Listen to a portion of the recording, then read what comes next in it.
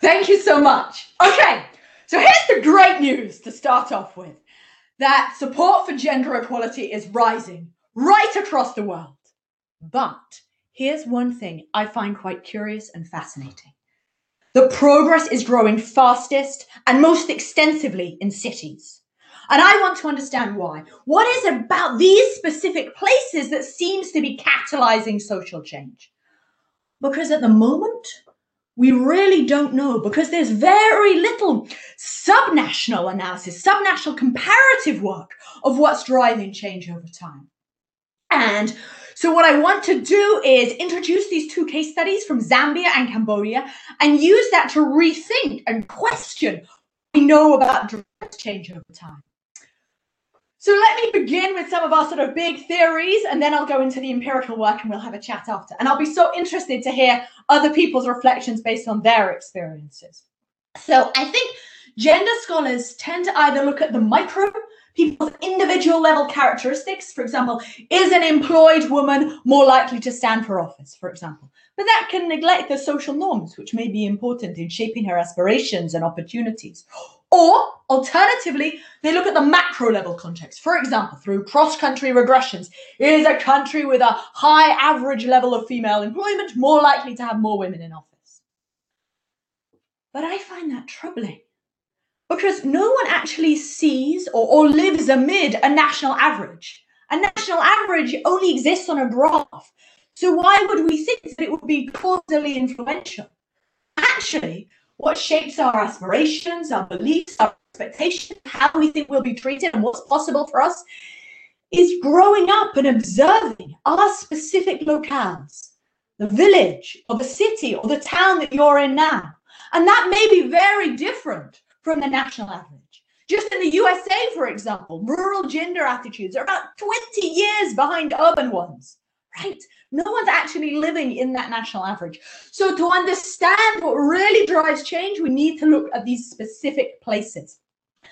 And I think that if you start paying attention to subnational analysis, you may come to question some of our big theories of what drives change over time. So let's say there are four big theories.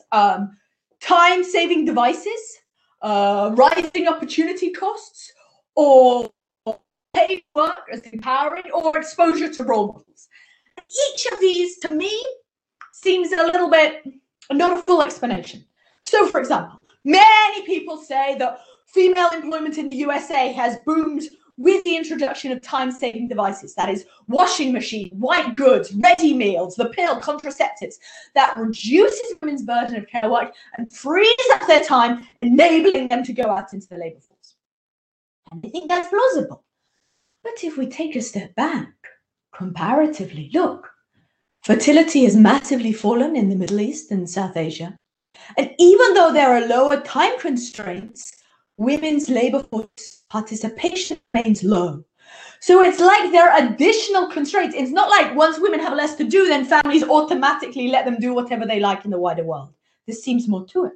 And conversely, in sub-Saharan Africa, where there's limited electrification, high fertility, where women bear a huge burden of care work, they're still incredibly active in horticulture, right? So even though they have this huge care burden, they just work incredibly long days with very little sleep. So to me, I'm not entirely persuaded by these time-saving devices. Okay, second one, economic opportunities.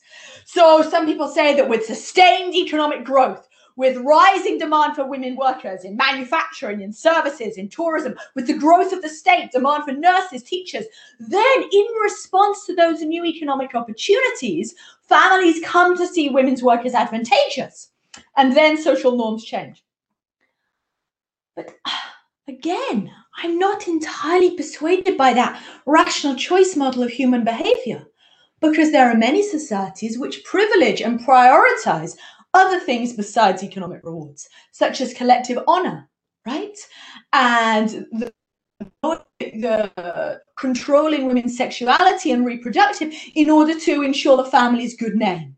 So there are things that people prioritize besides economic goods. Another argument is that paid work itself is catalytic. So, for example, by having her own income, a woman has economic autonomy. She can renegotiate patriarchal terms. She can push back and resist and say no. And that money gives her the resources, the income to tiptoe into new terrains in politics, for example.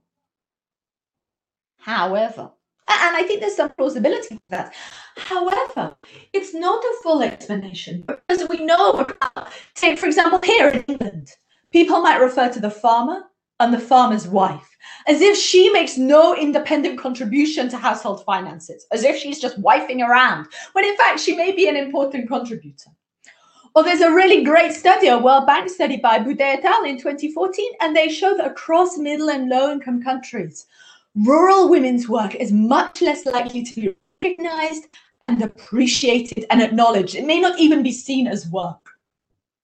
So what we need to grapple with, what we really need to understand is people's gender stereotypes, their assumptions about what men and women can do or what's appropriate for different genders. And here I'm very taken by some of the work on exposure to role models. So the idea that by seeing female economists, by seeing female plumbers, electricians, manufacturers, business owners, then people come to recognize women can do it. Then people come to recruit women, employ women, vote for women, educate their daughters, because now they see that women can do it. Yes, lots of nice work on that. But there's a conundrum. Because if people are resistant or reluctant to employ women because of their gender stereotypes, then those gender stereotypes can prevent exposure to role models in the first place.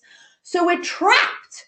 We're trapped in a chicken and egg problem, a negative feedback loop in which people don't see these role models, so they don't vote for them, so they don't see them. How do you get out of that trap? Well, that's precisely what's happened in Zambia and Cambodia. So let's start with those case studies. So let's start with Zambia. Zambia, at the turn of independence, was actually a middle-income country, relatively prosperous because copper prices were high and men could work in the mines, and they gained status as breadwinners, wearing their blue overalls and their hard hats. There were factories, there was employment, and because of men's income, they could look after their families single-handedly. They could provide and gain status. So many men actually resisted women's work. Even though there were a few role models, a few women teachers, whatever, they didn't catalyze a broader feedback loop, a positive feedback loop, because very few families saw that as advantageous. Men wanted to gain status as breadwinners. But then what happened over the 1970s and 1980s is worsening economic security. With structural adjustment policies, trade liberalization, a huge cutbacks to state, a huge cutbacks to import ISI, factories closed down, men lost their jobs, and their incomes plummeted. And also with HIV/AIDS. By 1999, the life expectancy was 39. So in that context of worsening economic security, families increasingly saw it as advantageous for women to go out into the labor force. There was a shift in opportunity costs. And it was not just trading in the market, but actually people increasingly supported women training as electricians, as engineers, as going into the mines, driving the big dump trucks, because there was money in that, right? So we saw this positive feedback loop of labor force participation. Oh, there's a chat. Is there a problem with my audio? Can everyone hear me? Yes. No, Alice, there might be a little bit of a bandwidth, so maybe other people besides you could disconnect that video so that we can liberate a bit more of the bandwidth for you. Oh, right. I'm sorry. No, it's not your fault. I can resume? No, I personally could hear you, but there are a couple of people who couldn't. Yeah, go ahead. Oh, please. I'm so sorry. Okay. Right. Train of thought. Okay. So, right. So what we saw is as opportunity costs change, people came to see women's work as advantageous, right? So you first have this change in opportunity costs, and then you have this behavioral change. And through seeing women in all these different domains, what you now hear in the Copper Belt is Banamayo, Kutibabomba Insto Shaobaume, which means women can do what men can do. And that discourse has emerged and it is heard in houses, in garages, in markets, in schools, in offices, because it reflects what people have observed. It's not like some donor gender coming in, it reflects people's observations. But this process has been slow and incremental. If you read any qualitative ethnographic work of Zambia in the 1990s, it would just reflect the wider literature on structural adjustment, that women are doing more with no increase in rights or awards or recognition. So it's not just the fact of women having their own incomes or seeing other women earning, but actually a really crucial process of association. For example, people coming together in the market and other public spaces because of the heterogeneity, the diversity, the propinquity of cities. That enables people to see a woman repairing electricals. That enables people to see smartly dressed women going to offices. And people chat about this and talk about this and come to rethink their assumptions. So, for example, when I was sitting in the market, I might hear people talking about gender-based violence. And men who used to beat their wives came to think that maybe this wasn't acceptable. Maybe it wasn't okay. So they stopped doing it. And by hearing other men saying, no, it's not acceptable, others also became emboldened to push back. So this really critical process of association is in shifting gender norms and encouraging multiple transgressions, encouraging more people to push back because they've seen now that other people are changing. So they become more confident in these incremental encroachments and experiments. Now, is the same thing happening in rural areas? We might expect so. Rural Zambia, very, very poor. So why wouldn't they also want to take advantage of these new opportunities? So after spending 18 months on the Zambian copper belt, living with low and middle income families, I also went to live in a very remote, socially isolated, homogeneous village in rural Zambia. And in this village, women are represented as wives and as mothers, whereas men fish and act as breadwinners. So yes, women farm, women do horticulture, but they're really seen as wives and mothers. And this really affects girls' educations because if they only ever see women as wives and mothers, it affects how much they invest in school. It affects what they choose to do if they become pregnant.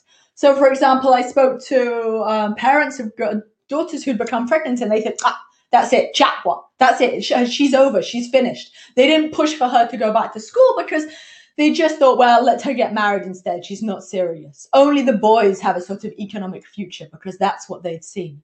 So people's observations of the world around them shape their investment in education, shape what they try to push for and experiment with. And so this rural village was really stuck in a negative feedback loop, not seeing any alternatives. Girls lacked the confidence or the ideas to have these different aspirations. And I also interviewed many rural urban migrants. So people who'd come from the village, fishermen who dried out their fish and then came to the cities to trade. And through coming to the cities, say for 3 months, 2 months at a time to sell their wares, they came to also rethink their gender stereotypes. So I spoke to men who said they used to beat their wives, but no longer did. I spoke to people who came to rethink and challenge their assumptions. So then let me tell you about, I think, one of the most nights of my life. So we were living, this is in the village, no electricity, no running water. And it was this one night that I heard a woman being beaten. And she was screaming, really crying. And it just went on and on and on. And every time you just heard her screaming and wailing. And I don't think anyone interrupted.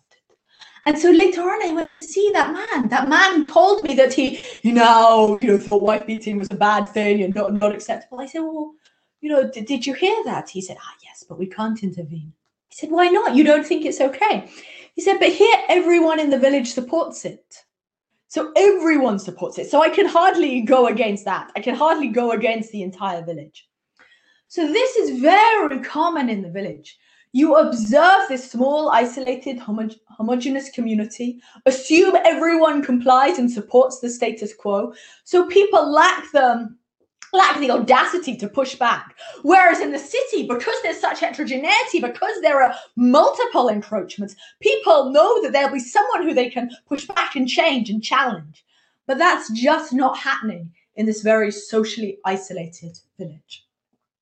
So my big takeaway from that piece of comparative work in Zambia is, yes, it's about the importance of women's paid work, but also association through the diversity, the heterogeneity of cities, enabling all sorts of people to come together, to share their experiences, and then they can collectively contest. And then you have this snowballing process of social change.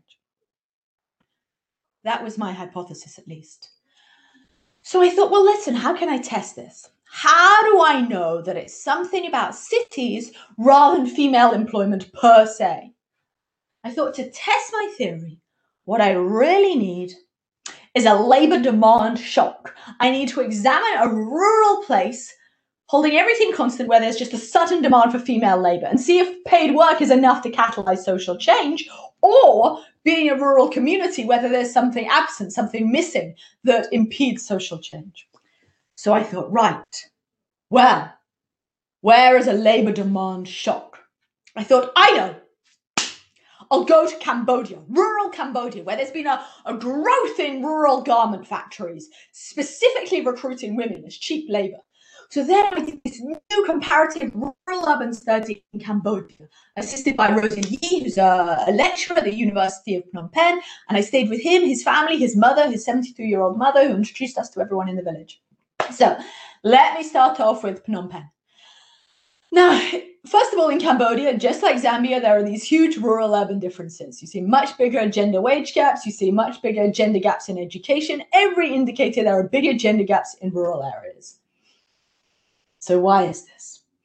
And again, in the urban area, when one of the first conversations I had actually with a couple of three trainees, flight attendants. They were rural urban migrants. They'd come to Phnom Penh on bursaries, government bursaries. And interestingly, they said to me, women can do men's work. What a man can do, a woman can do. And I heard this over and over.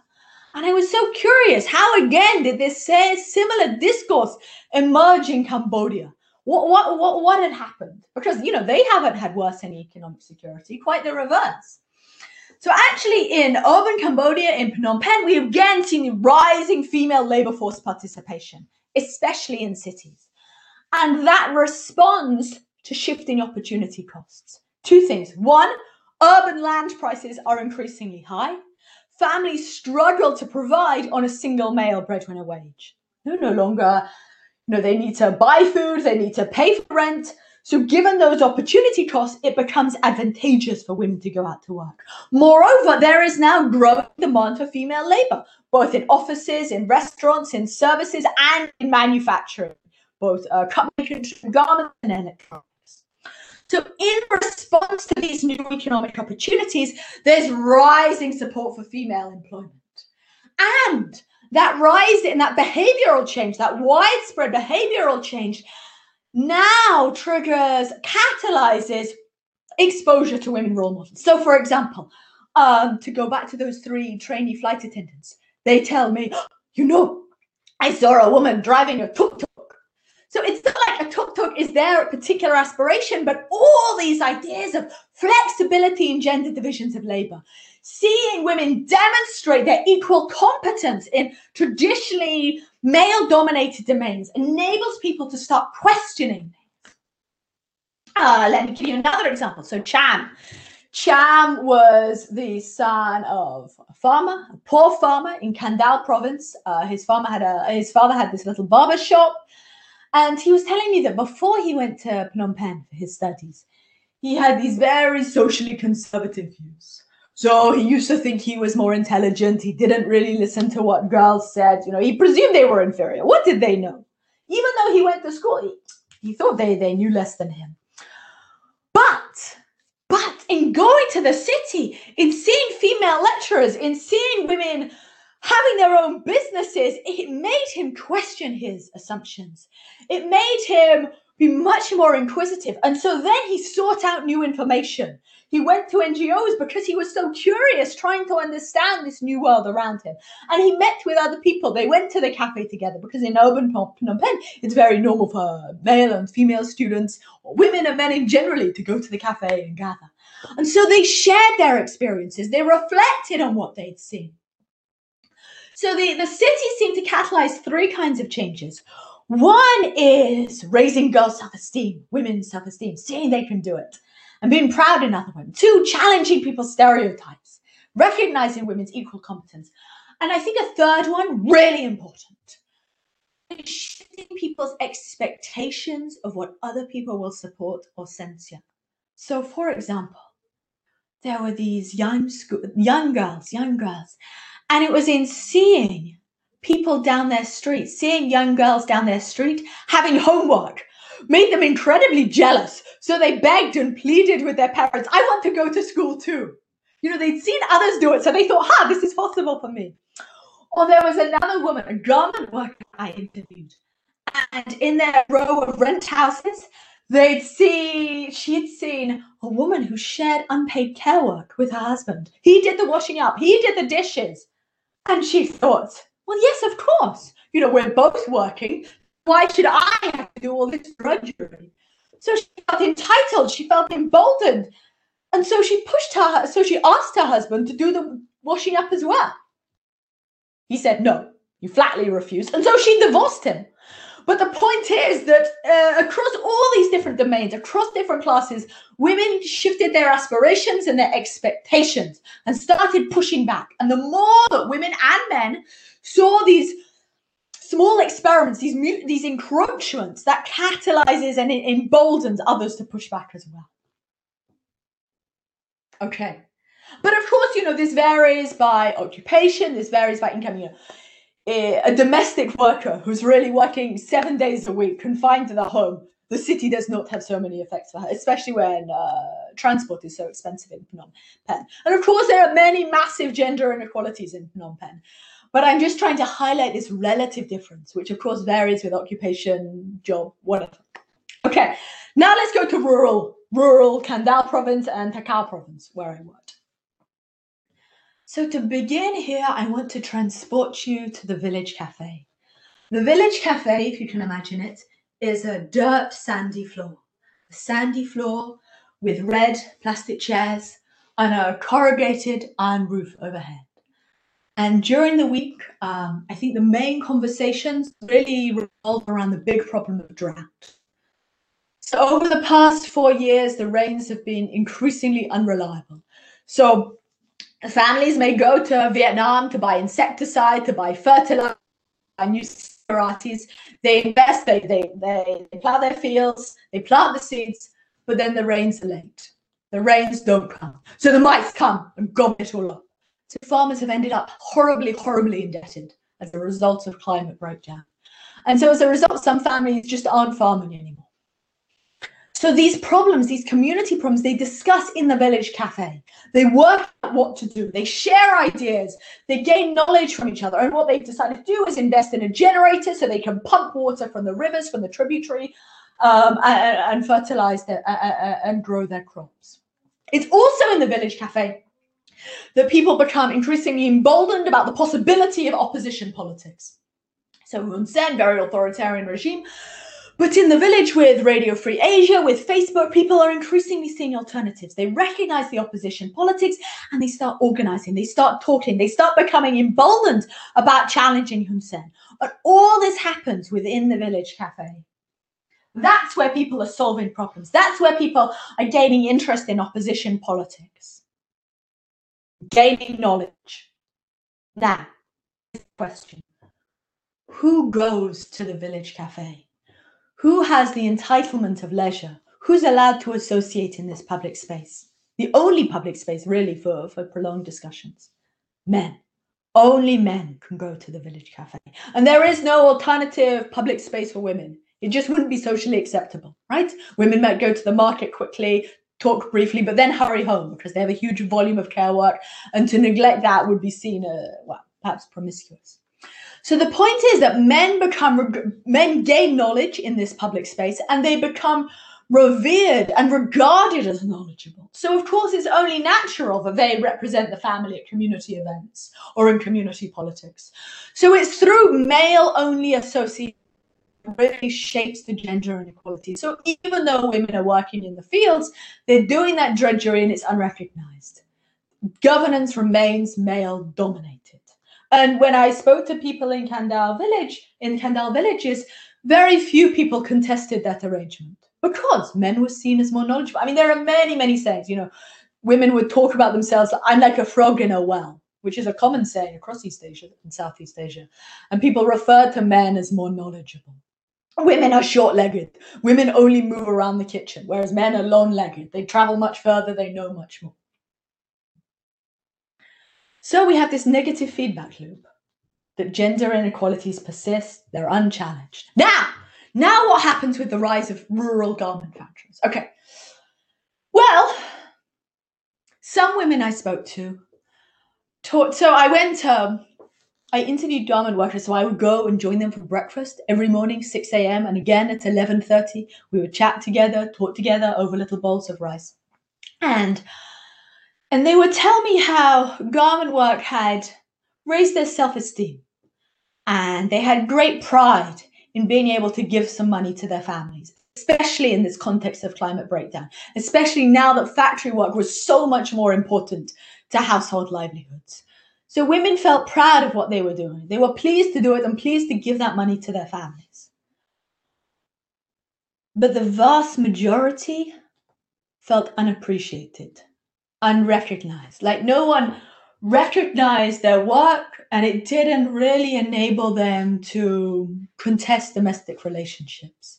And it certainly didn't enable them to challenge community governance or see alternatives because they lacked access to that public sphere of association. So just having their own income without that association, without those public spaces to collectively contest and challenge and be emboldened, really didn't change gender relations at all. I mean, there was some variety here with different occupations. So, for example, rural traders traveling huge differences and then gathering in small rural markets. Yes, they gained a little bit more association. But the vast majority, the factory workers, they didn't experience that at all. So my takeaway from both Zambia and Cambodia is that we see what's catalyzing progress towards gender equality is one, these shifting opportunity costs, whether it's worsening economic security in Zambia or rising opportunities in Cambodia. It's that shift in opportunity costs makes families see women's work as advantageous. Then you have the big behavioral change. And through exposure to those role models, those women plumbers, those women electricians, women driving the tuk-tuk, then people come to challenge, to think differently, to raise their aspirations. But the crucial process, and the process that seems unique to cities, is association. The diversity, the heterogeneity of being able to gather together, share experiences of the woman who'd been looking after her HIV/AIDS orphan single-handedly, and through that you unleash this emboldened process, this snowballing process of social change. So that's my minor addition, to recognize paid work and association as equally critical. Thank you.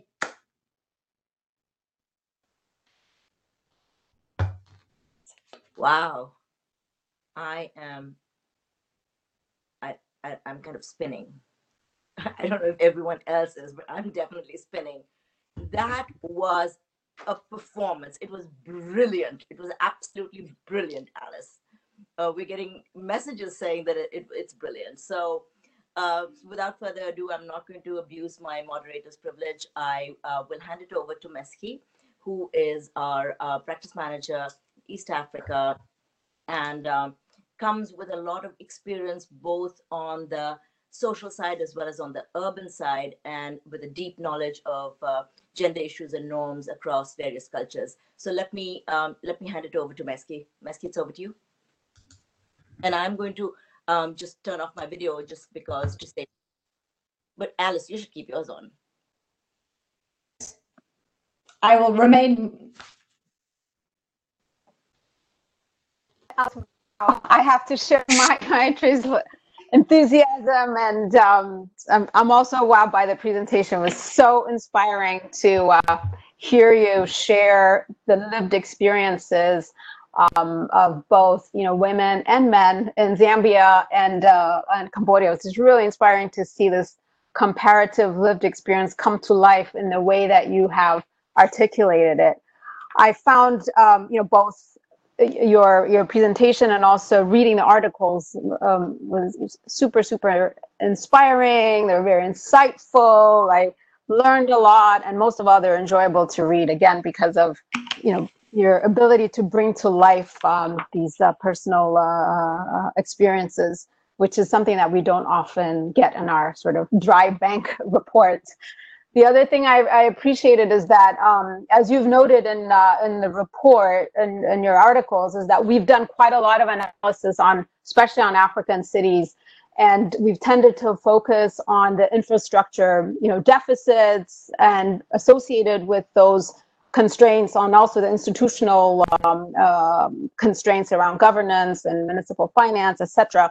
Those narratives, I think, in a way, have not allowed us to look at the social impacts of urbanization and how that has transformative capacities in terms of the ways in which women especially are able to find new opportunities. So I found that really insightful. So reading it, though, I was, a couple of things that jumped at me. I first read the Zambia article and I kept thinking, okay, I'm sure the new kinds of employment opportunities, especially like around industrial, parks that we've seen the growth of, especially like in China, that was a huge contributor to both the processes of urbanization, but also bringing about economic opportunity for the poor and rural areas. And we're seeing a very similar dynamic in several countries in Africa, where you're perceiving a very rapid economic growth. Like in Ethiopia, for instance, there's lots of industrial parks,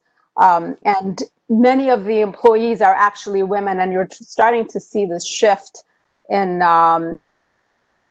communities and social etc. But what I appreciated was that by actually placing it in the rural area, giving us that example from Cambodia, we're able to see actually it's locational, and that there is a very big difference in the way in which, even when women are faced with economic opportunities in rural areas, the gender equity changes in perception are actually location based. So that was interesting. Now, a few questions for you to help launch this conversation. One is, do you see that because there are very close interactions also between rural and urban areas, it's not like people move to urban areas and they don't have any connections with their rural places of origin. So is there an impact on migration to urban areas because of a perception of better gendered opportunities? The second question is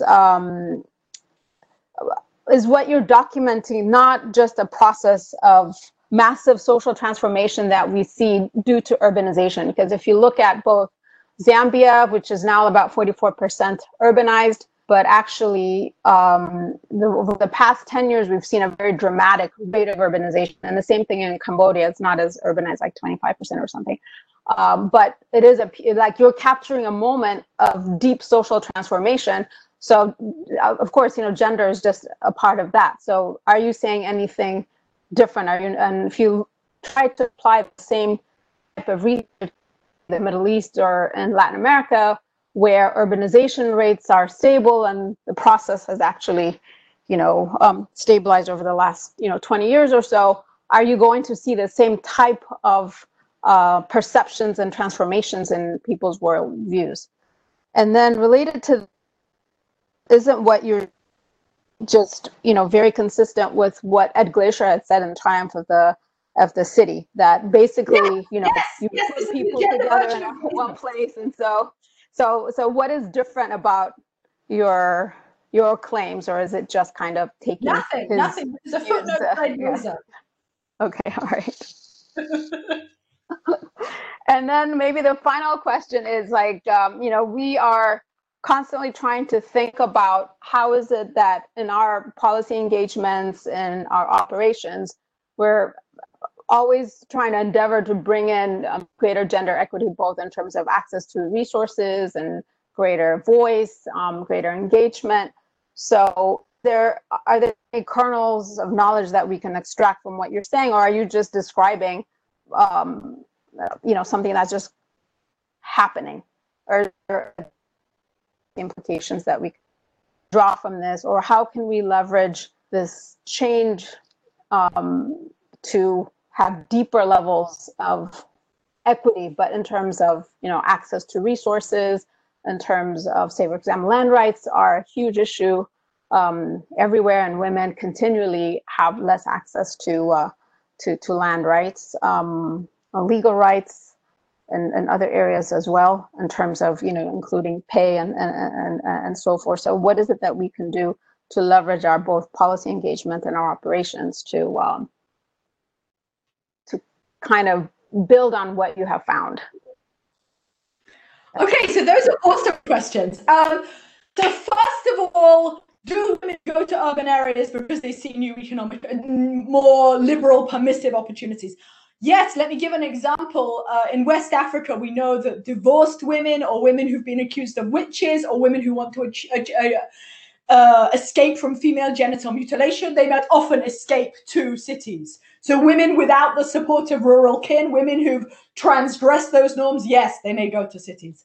And I think that raises a larger methodological problem for those who want to study this, is how do we know that the more liberal egalitarian cities aren't just a compositional thing, that more liberal, more egalitarian, more progressive people go to cities?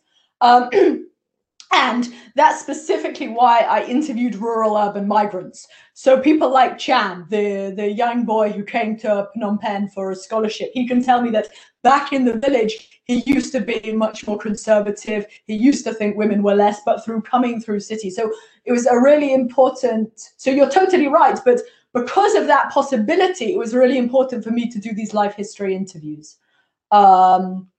So that I could see that, yes, the city did have an effect on those that chose to come. Your second question is, do we see different effects of urbanization in different parts of the world? I think the extent to which the urban is catalytic certainly varies.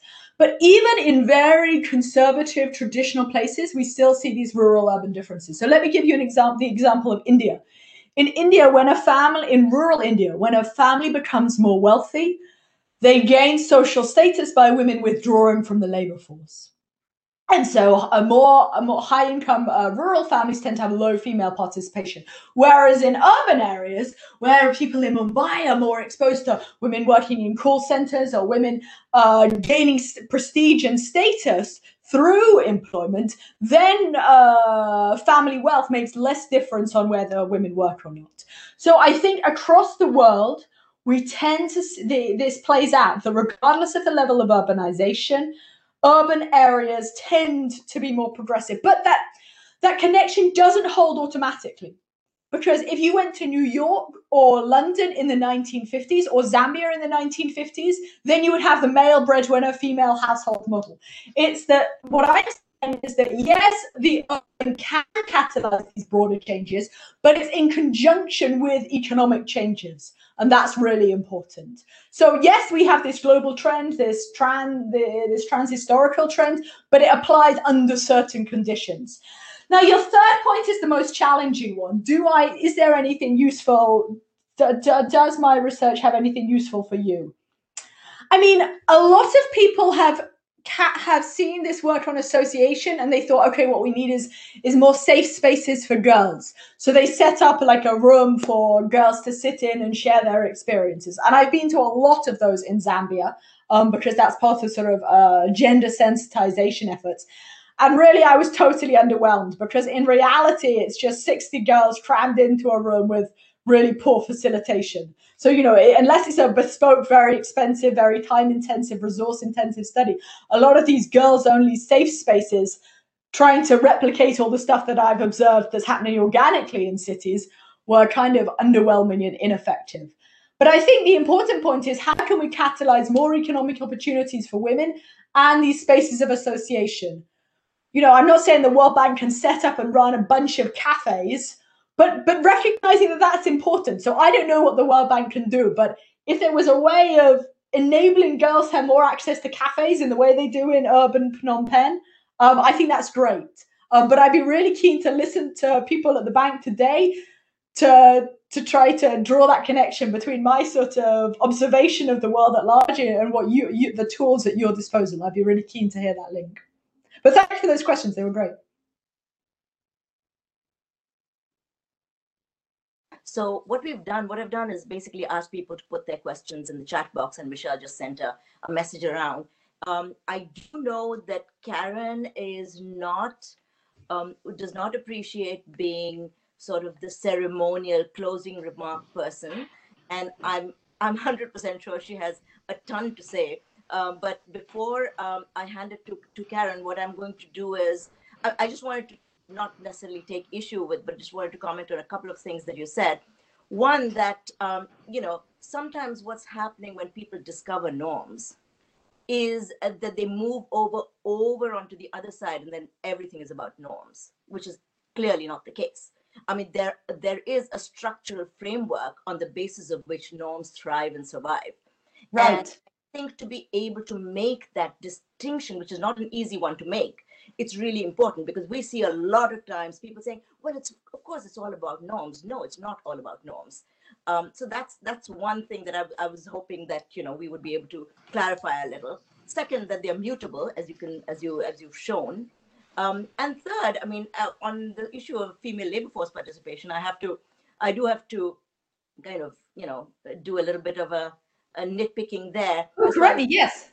Yeah, as far as India is concerned, in fact, female labor force participation in urban areas has gone down over time, has never been above 25%.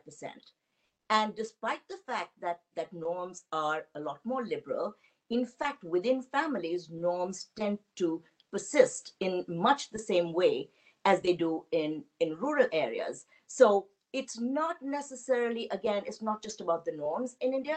It's much more about the demand for female labor that, in a sense, embodies those norms.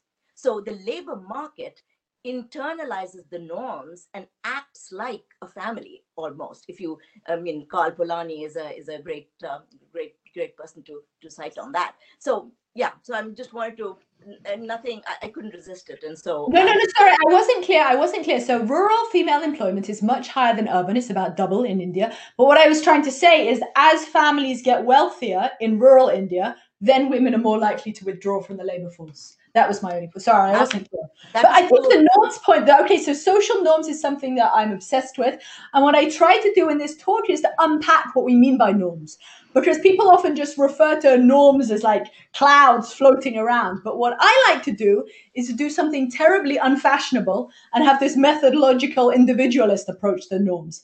And what I'm trying to say is, let's understand that it's people's beliefs and their desires. So we can distinguish between people's internalized ideologies, what they think is right and wrong, what they think men and women are capable of, and also their expectations, their norm perceptions of what they think other people will believe or support. And I think in the village, you may have some people who question their internalized gender stereotypes, some people who are privately critical, but that doesn't catalyze this wider change if they remain pessimistic about wider support. So to give the example of the man who no longer beats his wife, but still doesn't intervene, because he's pessimistic about what others can do. So my contribution to the literature here on social norms is to say, take a methodological individualist approach and think about the individual's beliefs and desires, because that's what shapes their behavior. So we can distinguish between internalized ideologies and their expectations. And it's not enough to do gender sensitization, saying men and women have equal rights or women can do this stuff, trying to change people's internalized ideologies, if they don't actually see and observe people upholding that in real life. Because unless they see widespread behavioral change, they may be pessimistic, and so they won't even try to push back. Thank you, Alice. I think this is a conversation we could have for a very long time, and you've been doing this for years. But let me hand over to Karen, because we have about we have about 10 minutes, and I'll ask Karen to make a few remarks and then open it up for questions, or ask Michelle. Actually, I won't open it up. After Karen makes her remarks, I'm going to ask Michelle to read out the questions that are in the chat box. Thanks, Mayatri. Thanks, Alice. I really enjoyed this, and I really liked reading your paper. I'm an economist, but I love qualitative work, and I think economists need to do more of it. Let me start with your last point, because I think it's really interesting. I think a methodological individualistic approach to norms, as you described it, is actually a really important way to go in research. And you're probably aware of the paper in Saudi Arabia that was done by colleagues of ours at JPAL that looked at norms, looked at a sample of men in terms of norms about female labor force participation. And while men privately said that they had no issues with women working, they were really concerned about what other men thought about that, and concerned that while they had no private issues, they would be judged harshly if women went into the labor force. And one of the things that happened as a result of that paper was actually an intervention around norms change that tried to take advantage of what men thought other men would think. And that intervention actually did result in increased female labor force participation that lasted actually months after the intervention. So that goes to my first point, which is I think it really is important to think about all kinds of behavioral approaches to norms change, and not just let the organic growth of cities and all that acquires. And in that respect, I also think that there's some really interesting things to be thinking about, because I don't think that urban areas and rural areas, I agree with Mesky, really there is a lot of interaction, not only in terms of migration, but also in terms of social media. And I think the media images and the social media, the edutainment approaches, particularly those directed to norms change, can be really, really helpful as an intervention going forward. But I also have a few other things that I was struck by in terms of what you had to say. And I also was an early reader of Ed Glazer's work and things. I think there's some other things that are important to bring out about cities. And I do think it's about density. I do think it's about the fact of agglomeration effects. And I think probably in terms of norms, there's something about anonymity there that you don't necessarily have in a rural village that is enabling or gives permission to certain things. And therefore, to some extent, because of the anonymity, it could be also less in an urban environment about what others think of you, because it is the people that you're closest to, except maybe your immediate people that you're cohabiting with and so forth, may not see what you're doing. So I think there's some features there that are important.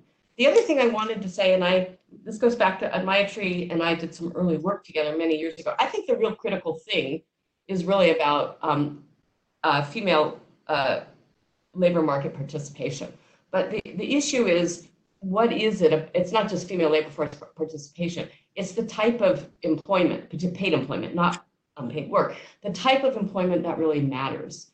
And I think that, if you're talking about home-based work, it's really different than work in a factory. Obviously, you have to think about the occupational skill set there. And I think that there, home-based work, probably, the correlations between attitudes and home-based work may be very, for those who are in home-based work, may be very different than, as you note, in a garment factory. And my final comment is, I think this is a really great start, but I am totally interested in seeing this work be extended to other contexts. I want to see Latin America. I want where there are countries like, that are basically fully, as Mesky noted, urban, peri-urban, these kinds of things in terms of where, although there's still an agricultural sector and there's still niches for non-traditional agriculture, et cetera, I want to see other contexts represented. And I think actually historically, a historical analysis for this is really important.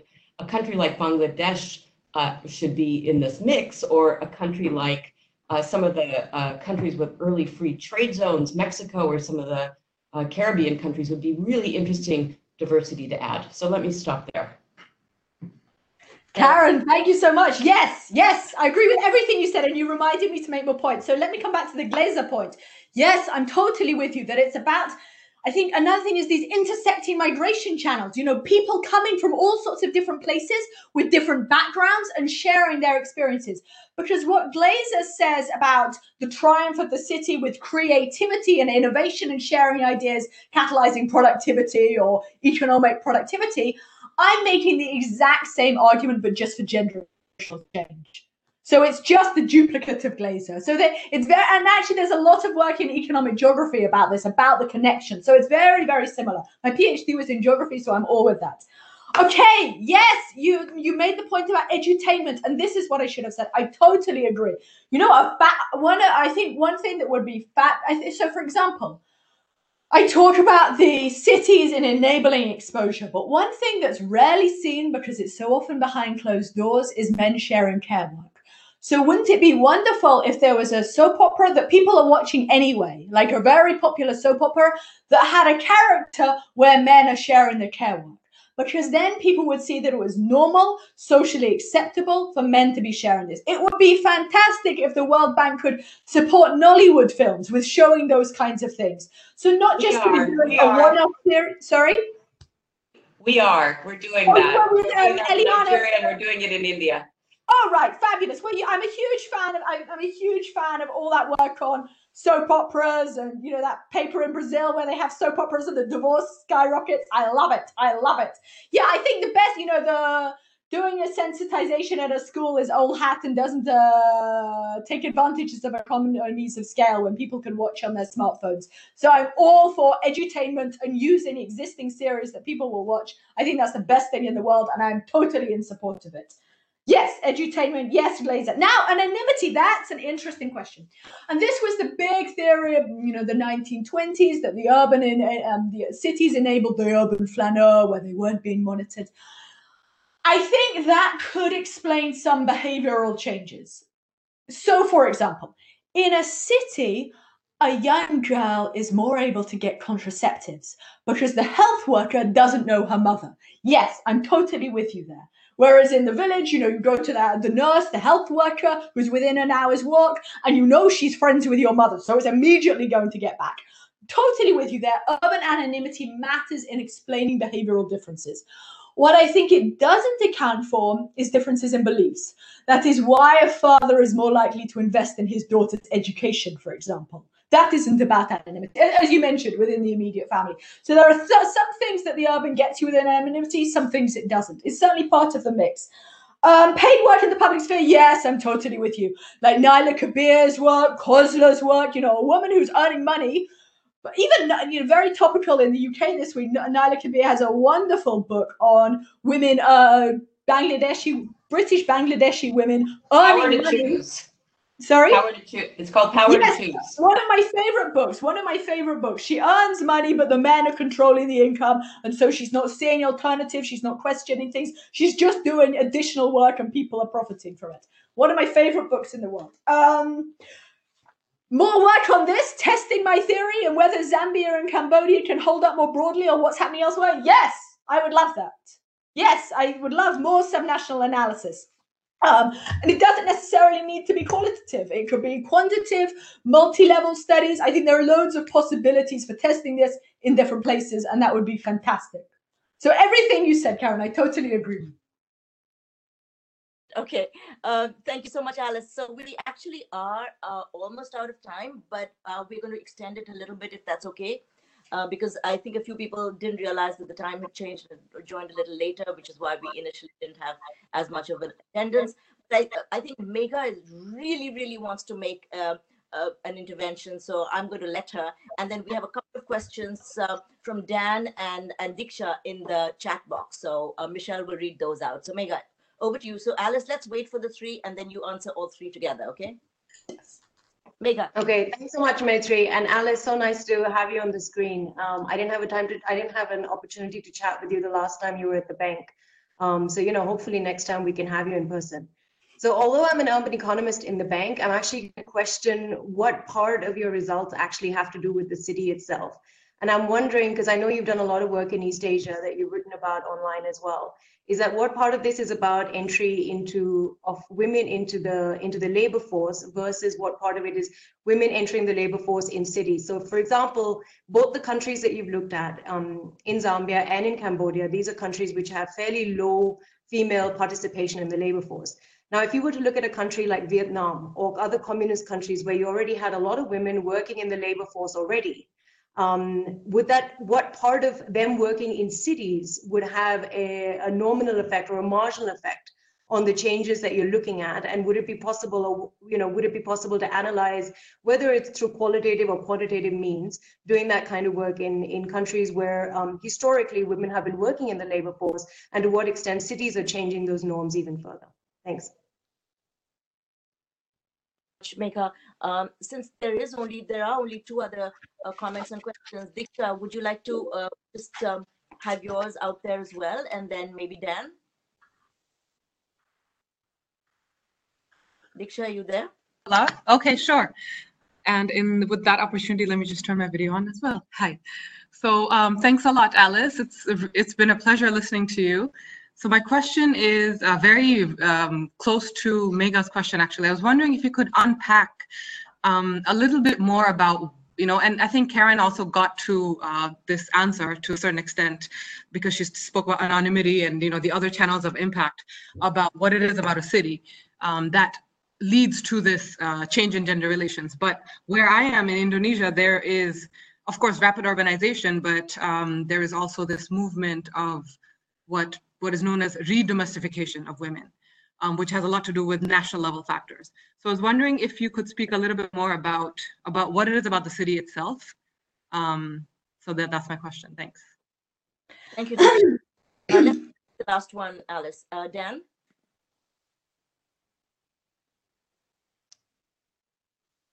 Okay.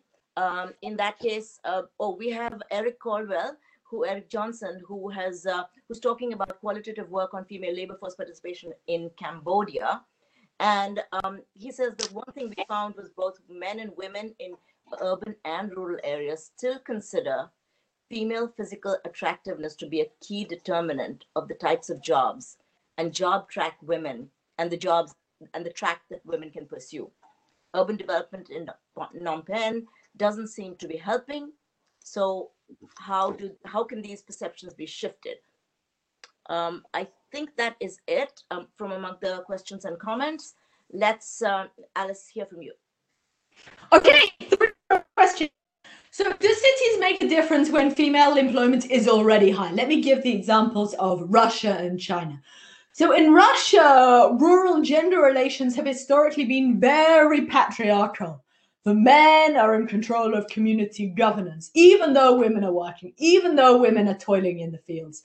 But coming to urban areas has still nevertheless been important in enabling the formation of nuclear families, where women have usually more capacity to contest things, and women gaining esteem and seeing alternatives. And we see the same things in China.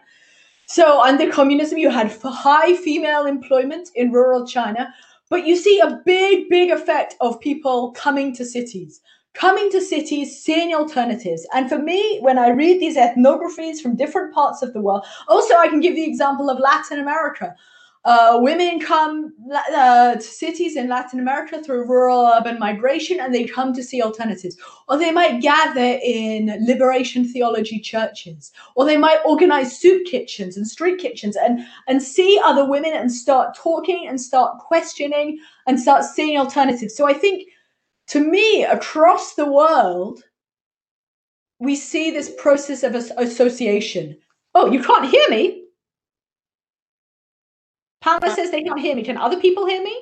Yes, we hear you. Okay, fine. I will proceed.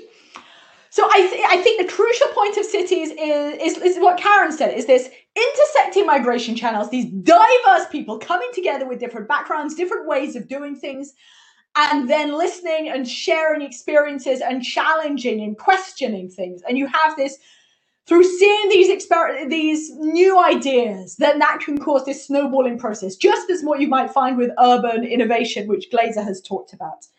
The point about attractiveness, I think that's a really good point, that cities don't necessarily make everything better. For example, Kathy McElwain has highlighted huge problems of sexual harassment in cities, huge problems of gender-based violence in cities. And yes, there are standards of female attractiveness. So there are many things that just being in a city isn't going to fix. You know, if there's eve teasing in South Asia, then that will persist in cities and may even be strengthened. So I'm not saying that cities will fix everything. There are certain things they may be able to change. It depends on the conversations and the protests that are happening in there. So I think, let me continue with the India example of a way in which cities can be catalytic. So after the horrific events in 2012, many rushed to the streets in protest, and they demonstrated their solidarity and support. And through seeing those mass of people come out after the gang rape case, made many people feel emboldened that they had that social support from peers. So, but that's a very recent thing, and it's a nascent thing, and it's not entirely fully formed. Or again, in South Korea, there have been huge protests around Me Too, and a famous female prosecutor came out and came forward. So these don't always happen. They don't happen necessarily. So different domains of gender relations may change and others won't. It really depends on what people on the ground are doing and contesting and how they associate with others.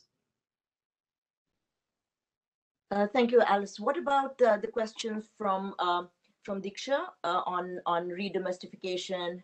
And oh yes, on indeed, I think this is totally true that the urban is not inevitably catalytic. And if you have a resurgence of piety, for example, in urban areas, and if that process of social change is happening and predominates in urban areas, then yes.